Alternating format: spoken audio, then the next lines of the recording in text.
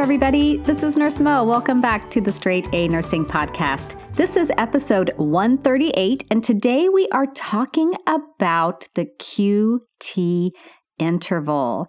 Before we hop into that, though, let's take a very quick detour for our listener shout out today. And these go out to those of you who take the time out of your busy schedule to rate and review the podcast. So this listener shout out goes out to Maria Lisa, who writes this short but sweet message.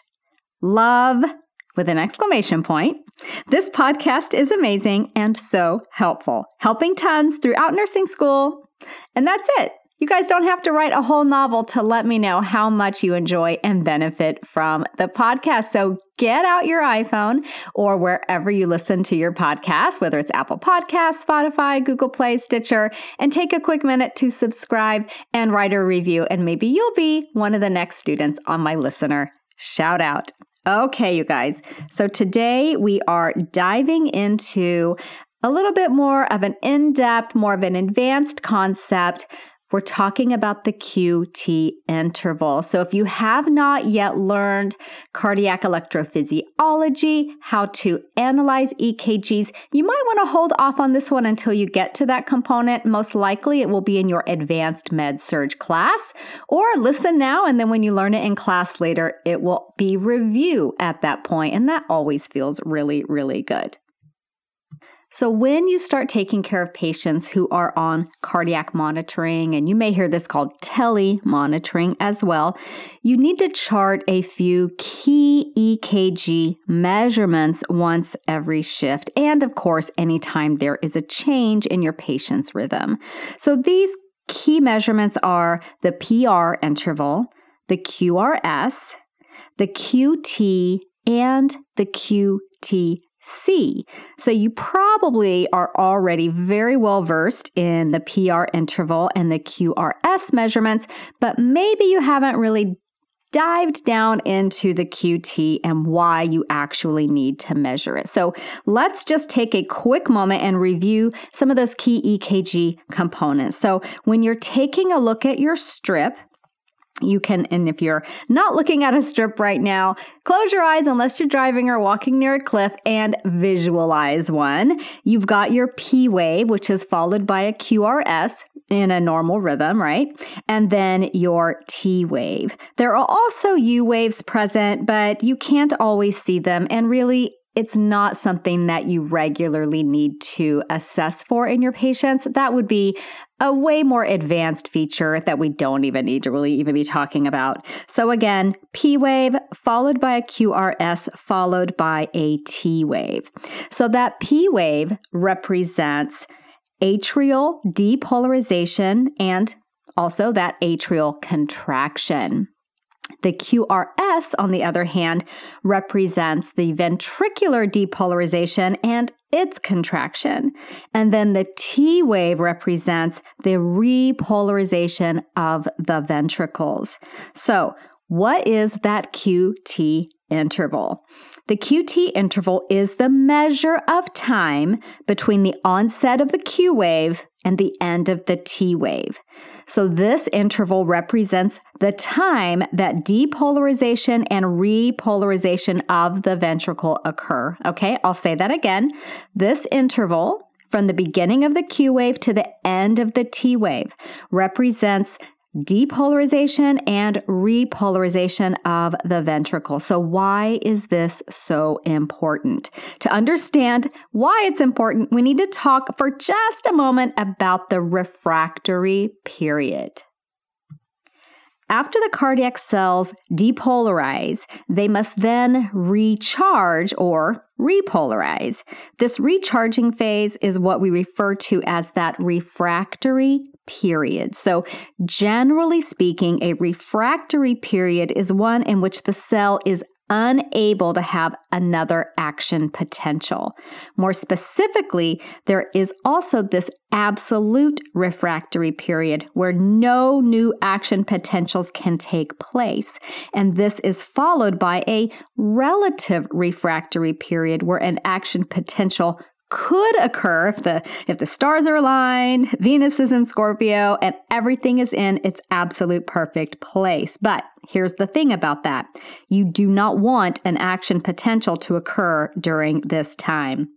If an electrical stimulus hits during this relative refractory period, premature depolarization can occur. And it can occur before those cardiac cells are completely repolarized. And the result is that the heart can go into a dangerous and lethal ventricular arrhythmia. And nobody wants that. So this is why we keep such a close eye on that QT interval. So how do we measure it? So again, we're looking at our strip, our 6-second EKG strip. In leads 2, V5, and V6, we're going to measure from the beginning of the Q wave to the end of the T wave. So that sounds simple enough, right? Well, the thing is, you also have to account for variations in heart rate in order for that QT interval to be most accurate. And this is what we call a corrected QT. You'll hear it referred to as a QTC. So the Q and T are both capitalized, and then the C is lowercase. That stands for corrected QT. And this represents what the QT interval would be if the heart rate were a steady 60 beats per minute. So by correcting the QT to represent a steady rate of 60, we're able to compare QT intervals of varying heart rates with a pretty set degree of consistency. So the next question you're probably asking is, how do I correct the QT interval, Nurse Mo? Well, there are several formulas available for correcting that QT interval. The most commonly used and most simple one is called Bazette's formula, and you'll want to use when the heart rate is between 60 and 100. If your rate is outside this range, then the next best formula to use is Fridericia's formula or Framingham formula. But don't have a panic attack. I'm not going to ask you to memorize any of these formulas because they can be a little bit complex. The easiest thing to do is actually just go online or go into your facility's intranet. Most likely they have one there, and use an online QT calculator. I'll include a link in the show notes to the one that I like to use when I'm not at the hospital using the one there. You can also download an app such as MedCalc and use that as well.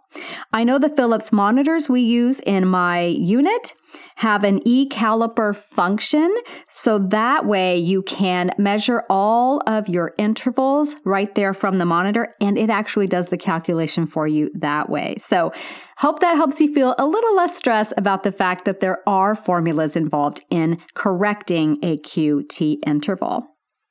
So now that you've got your QT interval, your corrected QTC, what do you want it to look like? What do you want it to be? So a normal QTC is 350 to 440 milliseconds for men and about 350 to 450 milliseconds for women. Once it gets above that 500 milliseconds range, you're at risk for bad things to happen, and we'll talk about those in just a bit. But first, what would cause a QT interval to be prolonged? I knew that was the next question you were going to ask, so here are a few things. So electrolyte imbalances can cause it, like potassium, mag, calcium, hypothermia, an increased ICP, intracranial pressure, ischemic cardiac tissues, or someone who's just had a cardiac arrest. Some patients have congenital long QT syndrome, which is an inherited disorder. And then lots and lots and lots of medications can prolong the QT. A few of the most common ones that you'll run into are amiodarone, Haldol, procainamide, tricyclic antidepressants, Benadryl, erythromycin, Levaquin. I also believe famotidine can prolong it as well. So now let's say you've got a patient who has a long QT interval. what is the worst thing that could happen? I always like to plan ahead, think about what is the worst thing that could happen so that I can be prepared to notice it immediately or notice it before it happens, kind of in that, when the patient is spiraling down a little bit, and then be ready to jump on it with the appropriate intervention. So the short answer to what is the worst thing that could happen if my patient has a prolonged QTC is that they could go into a lethal arrhythmia and basically have a cardiac arrest. So when that action potential hits on that relative refractory period, which is prolonged, when that QT is prolonged, then it can send the heart into that deadly rhythm. Typically, this will be either torsades de pointes or V-fib, both of which are deadly ventricular rhythms. So if your patient goes into either one of these, you need to jump on that quickly. This would be where you would bring in your ACLS knowledge. You're getting chest compressions going while your friend is running to grab the crash cart and defibrillator. If the patient's on a ventilator and they require chest compressions, typically what we do is we take them off the vent and we manually breathe for them using the BVM. So we're not going to extubate them and use the BVM. We attach the BVM to the ET tube, okay? We're going to go through our ACLS protocol for V-fib, and if they are in torsades de pointes, giving magnesium can help get the patient out of that lethal rhythm. So what are we going to do about a patient who has a prolonged QTC? They haven't had a cardiac arrest. They haven't gone into a ventricular rhythm, but, we definitely don't want them to. So if your QTC on your patient is prolonged, but not, really scary prolonged, you'd want to make sure the MD is aware, and then you will keep a close eye on that. You also want to take some time to identify the culprits, such as any of those things I listed before. Are their electrolytes imbalanced? Are they an appropriate temperature? Are they taking one of those QT prolonging medications? Many times patients are taking multiple QT prolonging medications, so you would need to look at those, discuss those with the MD and or the pharmacist. And then, of course, you're reassessing that QTC. The standard is, you do those measurements once per shift, typically per unit protocols, but it can vary. You're going to do it more often because you're keeping a close eye and you're following the trend. Now, if your QTC gets into that scary zone above that 500 milliseconds, you're probably going to talk with the MD about stopping all of those culprit medications and working with him or her to identify any other potential causes and obviously fix them.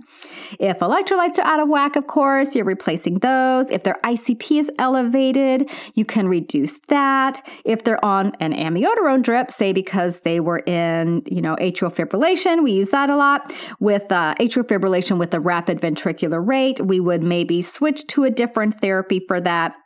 You'll document your measurement, document that you communicated it to the MD, document what you did about it, document the patient's response to it, and document the new QTC. So there you have it, you guys, a quick introduction to the QT and the corrected QT interval, why it's so important, how you're going to monitor it and treat it in the clinical setting. So this is definitely one EKG measurement you do not want to ignore. So get in there and measure it with confidence. So I will see you back here next week when we'll be diving into pharmacology again and talking about a drug I've used a ton in the critical care setting, norepinephrine. And if you miss me between now and then, simply go to Instagram and follow Straight A Nurse. See you there. This podcast is brought to you by Straight A Nursing.